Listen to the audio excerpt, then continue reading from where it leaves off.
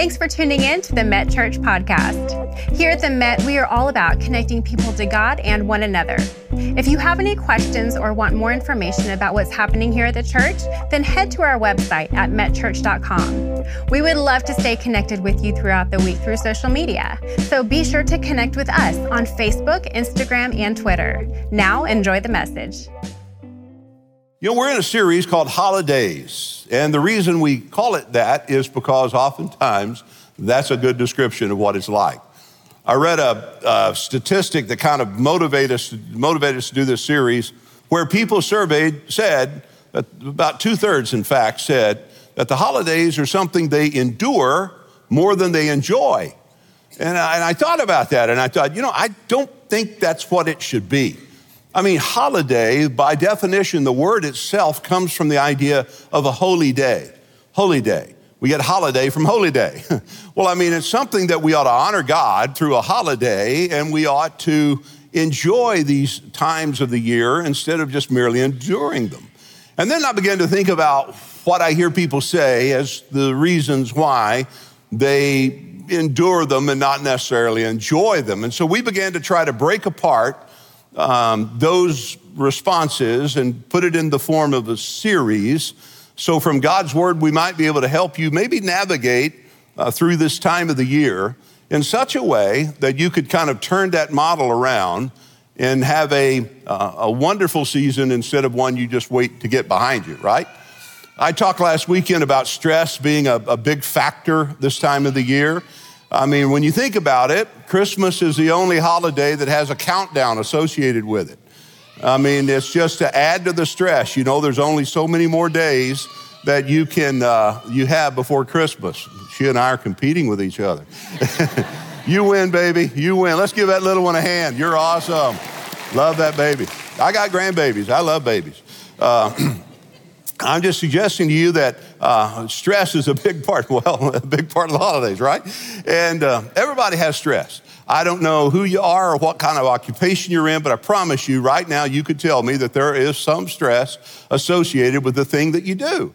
So last weekend, I kind of talked about maybe some things that you could try that are biblical that would help you deal with the stress of your life, the worries that you face.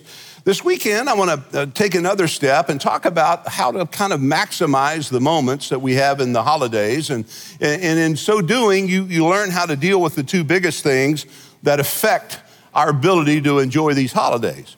One of the things are just circumstances. I mean, you could just make a general category of circumstances, and that could be a lot of things.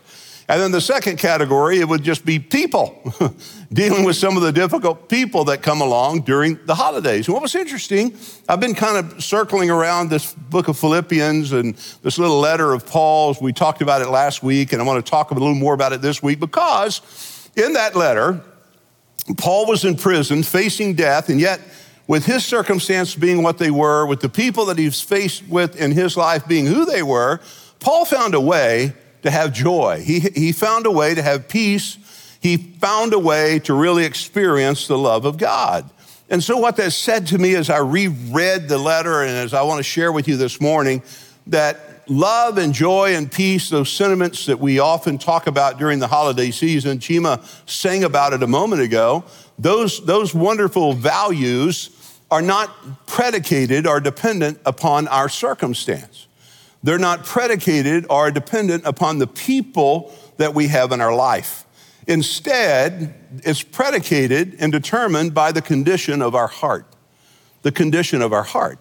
If my heart is in a good place and my mind is in a good place and my attitude is in a good place, I can face difficult circumstances and I can deal with difficult people. But if my heart isn't in a good place, if my heart isn't healthy, then all of these things are going to impact my level of joy, my level of peace, and even the level of love that I have. And what's dangerous about that is that you can't give something you don't have any more than you can come from somewhere you've not been. So if we are wanting to lavish love on our family and we want to experience joy and peace, and we want that to be something that we have in our home, we won't have that unless we possess that. And so it's important that on this Sunday morning, we give some attention to the condition of our heart and kind of ask the hard question, am I allowing circumstances or people to affect the joy and the peace that I have in my life today? In fact, in Proverbs 4:23, Solomon wrote, guard your heart, for out of it are all the issues of life. Everything comes out of your heart, so guard your heart. Guard your heart. Nobody else can guard your heart but you. You have to guard your heart because no one else can tell the things that will get into your heart and affect your heart. So you are responsible, I am responsible to guard my heart because whatever comes into my heart will eventually work out into my life. The heart is the source of my speech. Matthew 12:24, Matthew 12:24, out of the abundance of the heart, the mouth speaks. We talk about what's in the well comes up in the bucket. So whatever's in your heart will eventually come out of your mouth. If I'm having a bad day and I'm taking that out on other people, it's because my heart is not in a good place. So I have to check my heart. I have to make sure that my heart is healthy. I read a statistic that said at least 1/3 of the people who attend the average church are angry about something. 1/3. I thought, my goodness, that's a lot, right? So let's do an experiment. Look at that person sitting to your left right now. Just look them over real quick. Now look at that person sitting to your right. Look them over. Do they look mad? Well, it might be you then. I mean, if it's 1 in 3, you might be the one. I don't know. I'm just saying you can't see my heart and I can't see your heart. That's why we have to guard our own hearts. That's the idea of Solomon's message. And the narrative that I want to share with you is in Philippians 3. It's just 3 or 4 verses. And from this narrative, I want to draw an application that I really believe is going to help us navigate through the difficult circumstances and some of the hard people that we face in life. Notice what Paul said, Philippians 3, verse 12, not that I'd already obtained all of this or have already been made perfect. Now, let me stop to say, Paul acknowledges the fact that he's not fully grown. The idea of being perfect does not mean to be sinlessly perfected. It means fully mature. Paul said, I have some growth left. I have some areas of my life that I need to work on. And I want to suggest to your heart this morning that that's going to be a reality of all of our life. You're never going to be fully mature. There's always going to be some area of your life that you're going to have to work on. Something in your life that's going to need to be dealt with because we won't be made perfect until we're in the presence of God. 3 John says, beloved, it does not yet appear what we will be, but we know that when we see God, when we see him, we will be like him, for we will see him as he is. The idea is the only time I'm going to be perfectly like God is when I'm in his presence. So if sinless perfection is a goal of yours, could I suggest cut to the chase and just ask God to kill you because that's the only way it's going to happen. You're just not going to be sinlessly perfect. Now, I'm not suggesting that we don't strive to do better.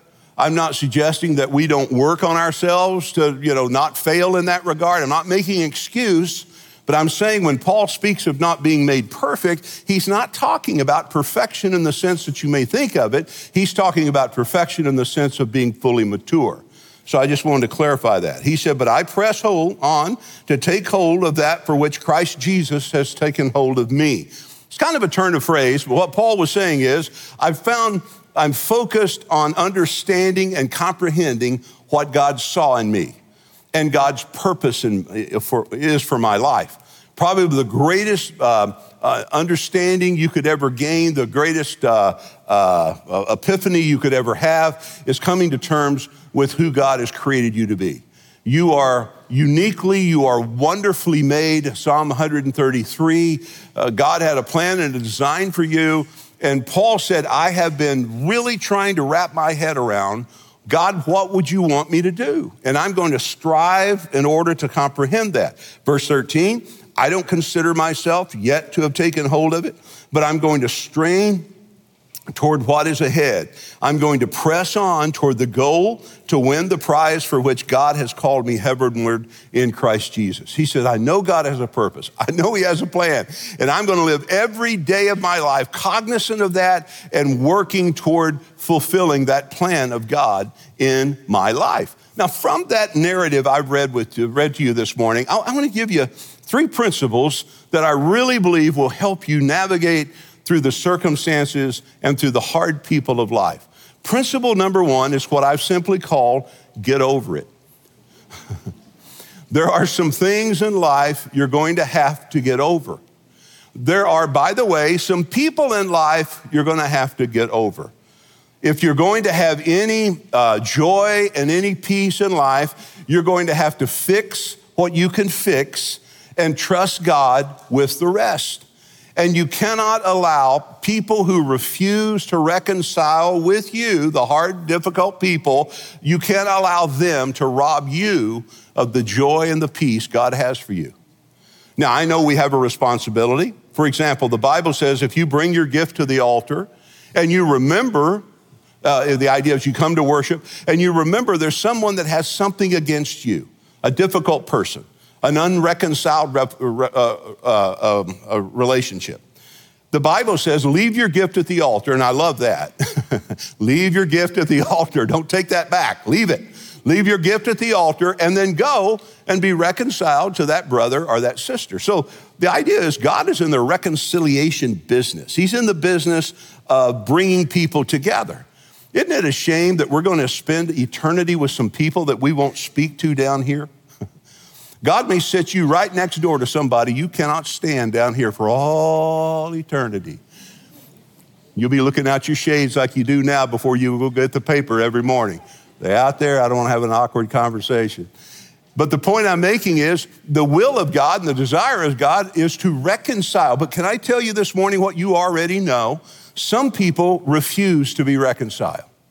There are some people, no matter the effort you make and the prayers you pray and how hard, they just will not be reconciled to you. Let me give you 5 different types of people that refuse help. You cannot be reconciled to them. Number 1, those who don't think they need it. You can't help anybody who just simply they don't think they need it. I mean, isn't step 1 that they tell us in recovery, step 1 is you have to own it, you have to acknowledge it. I mean, you can't come to Jesus and receive him until you admit you're a sinner. Why else would you need a Savior? So the first step in receiving Jesus and being reconciled to God is admit you need him in your life. So I'm saying there's going to be some difficult people you face in life that when you attempt to reconcile with them, they will not reconcile with you because they don't think they need it. They don't think they did anything wrong. They don't have anything to apologize for. All right, here's the second type. The people who know they need it, but they just don't want it. You met anybody like that? I know, I just don't want to deal with this. I'll deal with it one day, I'm not going to deal with it now. And so here you are at this impasse, you're trying to reconcile something. They know it needs to be reconciled, but they refuse to do it.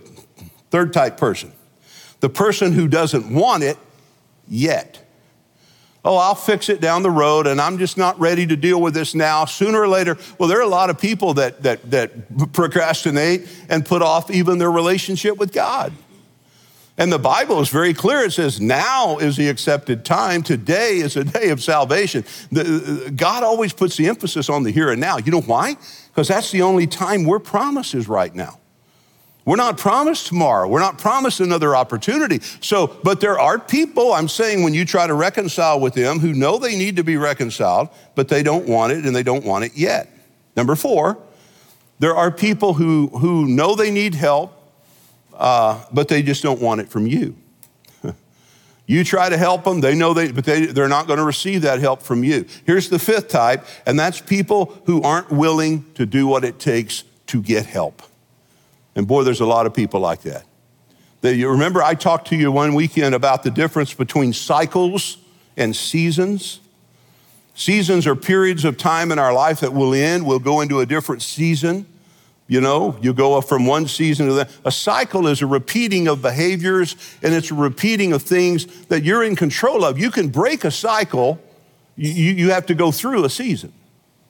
And there are people that they just cyclically, they just go through this kind of thing with other people. They have a problem with everyone. They never see that maybe they're the source of it, maybe it's you.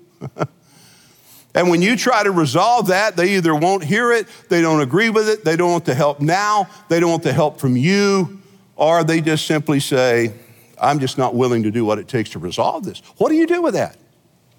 What do you do with that? I mean, you say, Bill, I've kind of checked all those boxes with you about this certain person or people I have in my life. Well, how do I do biblically? How do I deal with it? Once you've done all you can do, once you have checked the box, you've made the effort, you've left the gift, you've gone, you've made the effort to do that. Can I tell you, you have to get over it. You have to say, I have done biblically everything I can do to make this relationship right. It's not on me now, it's on them. And you can't force someone to do the right thing. You can't make someone reconcile with you. What I would tell you to do is, I'd tell you to do two things. I'd tell you, number one, pray for them. As often as you think about them, I would tell you to pray for them. And then I would tell you, secondly, is not obsess about it. Just don't allow your mind to obsess on the relationship that refuses to be reconciled. Pray about it, and that will help you not obsess over it. As often as you find yourself obsessing over it, begin to pray about it. I look at the example again of the Apostle Paul in 2 Timothy chapter 4 and verse 14. Paul was praying, and he said this. He said, Alexander the coppersmith. Now, he wanted you to know exactly who he was talking about. Not just any Alexander. Alexander the coppersmith, he said, did me harm. And then he said, may the Lord reward him according to what he has done. Now, there's some who believe, and I kind of leaned in that direction, that what he was praying was kind of this prayer, God, would you give this guy that hurt me everything he deserves? I don't know if that's exactly right. But it gives me some comfort. I mean, the Bible says pray for your enemies, and in so doing, you dump coals of fire on their head, right? In other words, God, you're basically turning it over to him. He can handle it. He'll take care of it. Vengeance is mine, says the Lord. I'll repay. God is really good at setting things right. So I'm saying when you find yourself in a hostile relationship, a toxic relationship, an unreconcilable relationship, pray about it, turn it over to the Lord, and don't allow yourself to obsess on it. Paul had people who hated him. He had religious people who hated him. I mean, he was falsely imprisoned over preaching Jesus, and he was facing death. People had lied about him. They had lied on him. They had turned on. He had people who had broken his heart.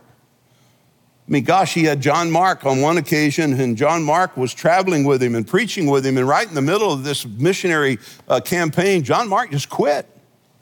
He quit. And for the longest time, you see the Apostle Paul and John Mark, they're not talking. I mean, there is a breach in their fellowship. And it's only after a period of time that they mend the breach. And you know what happens? Now, this is important. They never worked together again. Paul forgave him. John Mark sought forgiveness. But Paul said, we can't work together. There are people that will be in your circle. There are people that will be in your life that you can reconcile with them, but you may never trust them to the same level that you once did. That's okay. That's all right. Part of being reconciled is in restoring trust is not being gullible or vulnerable or being a doormat, but it's understanding that I can't allow harmful, toxic people who refuse to be reconciled to me to affect my joy and my peace. That's all I'm saying. So there are some things and there are some people that you just got to get over it. You got to turn it over to the Lord. You've got to give them over to God and know I've done everything I do, and this thing just cannot, it just seems to be impossible for me to reconcile, and don't obsess over it. So sometimes it's people, look, sometimes it's circumstances that are hard to get over. Sometimes you've gone through something, a financial reverse, I don't know.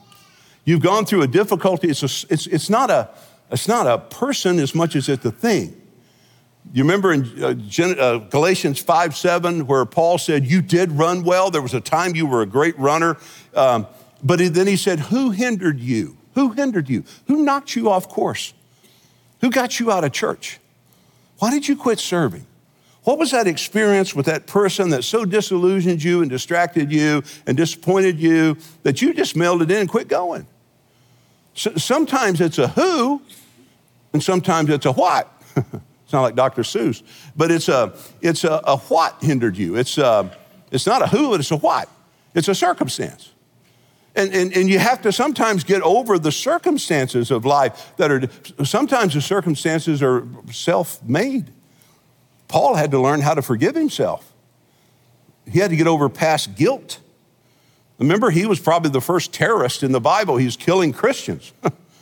I mean, he was putting them to death under the rule of Caesar, who was allowing him permission to do so, and God miraculously saved him on the road to Damascus and changed his life. But don't you know, in his humanity, Paul had to deal with some guilt over his past, some things that he had done? And I'm suggesting you sometimes that guilt of our past can set up in our heart and rob us of peace and joy, and you got to get over it. We talk about this principle all the time. Once God has forgiven you, forgive yourself. You have to get over some things.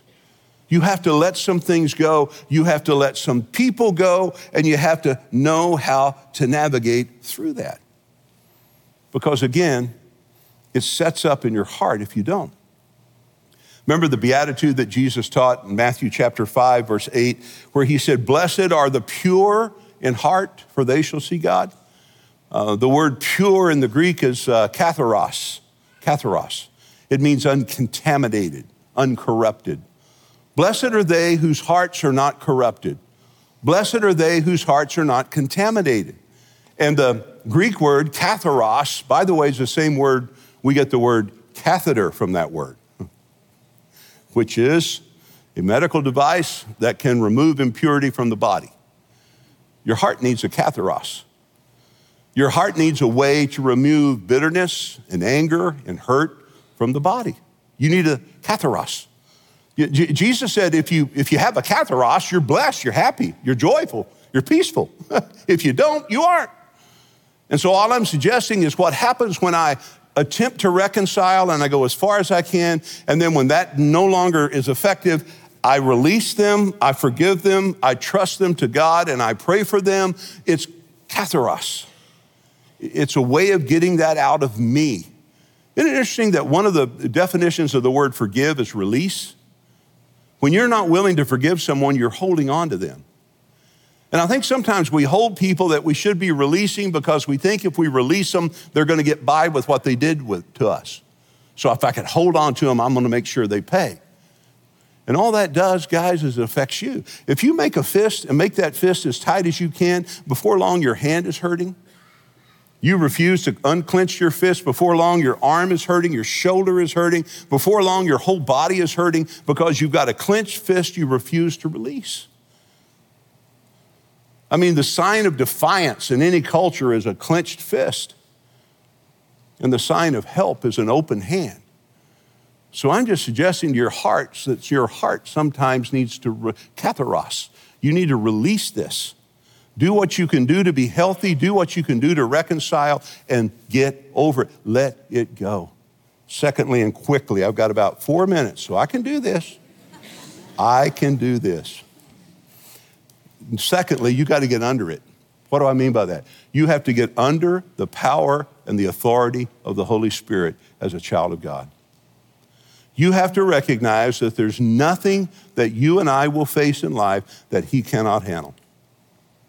What is it that's affecting your peace this morning? Financial, friends, circumstances. I mean, you name it. There's nothing you're facing right now that's affecting your peace that God can't handle. I can't find a verse in the Bible where God ever says, go easy on me, you're asking too much of me. It's not in there. Remember I told you last week the words of that hymn, oh, what peace we often forfeit. Oh, what needless pain we bear. Why? All because we do not carry everything to God in prayer. I'm suggesting to you that one of the most powerful things you have and I have at our disposal is prayer. Prayer. And one of the ways whereby, guys, that we really learn how to get over things is when we get under the power of God's Spirit.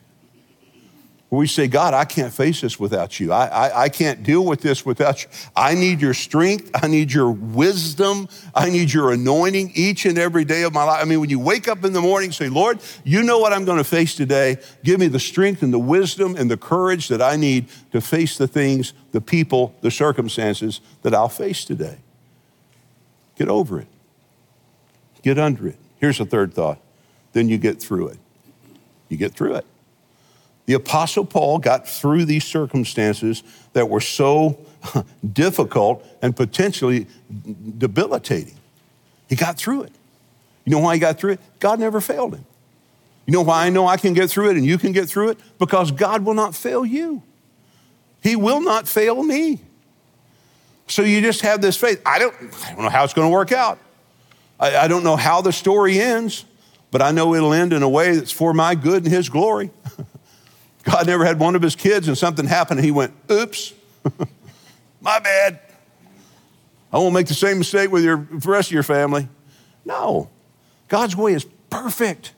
He cannot fail. You know what happened when the people began to wonder and doubt him? He said, can I provide a table in the wilderness? I mean, when 1 million people going across headed toward the promised land, I fed them every step of the way. Can I not provide a table in the wilderness? Are you in a wilderness this morning? Can I tell you, God can provide a table. You don't have a need he can't meet. By the way, you're not carrying a burden he can't lift. Now, some of you carrying unnecessary burdens. You're carrying stuff you shouldn't be carrying. Remember I said get over some things? Some of you just need to, like he said in 1 Peter 4:7 or 5:7, cast all your care upon me, for I care for you. Some of you guys are carrying stuff God didn't design you to carry, and one of the biggest blessings you could be to yourself is through prayer, is give that burden to him. Cast it at his feet. There's not a problem he can't solve. There's not a burden he can't lift. Thirdly, I tell you, there's not a sin that he can't forgive. You hadn't done something that God won't forgive. I told you, there's only one sin he won't forgive. It's called the sin of my unbelief, and if I die in that condition, the Bible said you don't go to heaven. If you reject Jesus, you don't go to heaven. It's called blasphemy against the Holy Spirit. The work of the Spirit is to draw people to Jesus. Jesus said when the Holy Spirit comes in John 14, he will not speak of himself, he will speak of me. And no one comes to the Father, the Bible says, except the Spirit drawing. So the work of the Spirit is to draw people to Jesus, and when someone rejects the work of the Spirit and dies in that condition, the Bible says it's blasphemy against the work of the Spirit. It is the unforgivable sin. The only sin God will not forgive if somebody dies in that condition. Every other sin he's promised to forgive. So there's no sin he won't forgive. There's nothing you bring into this room that he cannot handle. So as I close the message this morning, I hope you have a wonderful, joyous, peaceful holiday. But a big part of it, guys, is by being honest with the things that we're allowing to happen in our heart. Remember what Jesus said to his disciples, John 14, let not your hearts be troubled. He didn't say let not your life be troubled. He said don't let your heart be troubled. Because the most significant thing that can happen to you is not a troubled life, but a troubled heart. So don't let what goes on out here get in here. Because when it gets in here, it affects your joy, your peace, and your ability to love. You need a katharos. You need a way to get that out of your heart. You need to have a clean heart, a pure heart. And Jesus said in the Beatitudes, if you do that, you'll be blessed. Let's pray together. Father, thank you for your word. As Isaiah reminds us, it never returns empty. Your word always hits the target. It always accomplishes the purpose for which it was sent. So Lord, help us from this worship today, from this celebration of our veterans, from this time of communion, and this time of hearing your word. Help us draw something from this hour that will make us more effective as we leave here. Help us to take something the Spirit of God has placed within our minds and hearts and act upon it this week. Help us to put it into practice this week. I know you've spoken to every heart and those watching online. Help us to take that which you've given us now and apply it. You've told us faith without our works is dead, so help us to apply it now. And finally, Lord, I pray for anyone listening in this room, online, who've never trusted you as Savior. I pray this would be that moment where they humble their heart, they swallow their pride, and they say, Lord Jesus, with everything I know about me, I now trust all that I know about you. Come into my heart, forgive my sin. I pray this in Jesus' precious name. Amen. Thank you so much for tuning in today. If you have any questions or prayer requests, please contact us by visiting metchurch.com so that we can follow up with you this week. We look forward to seeing you next week.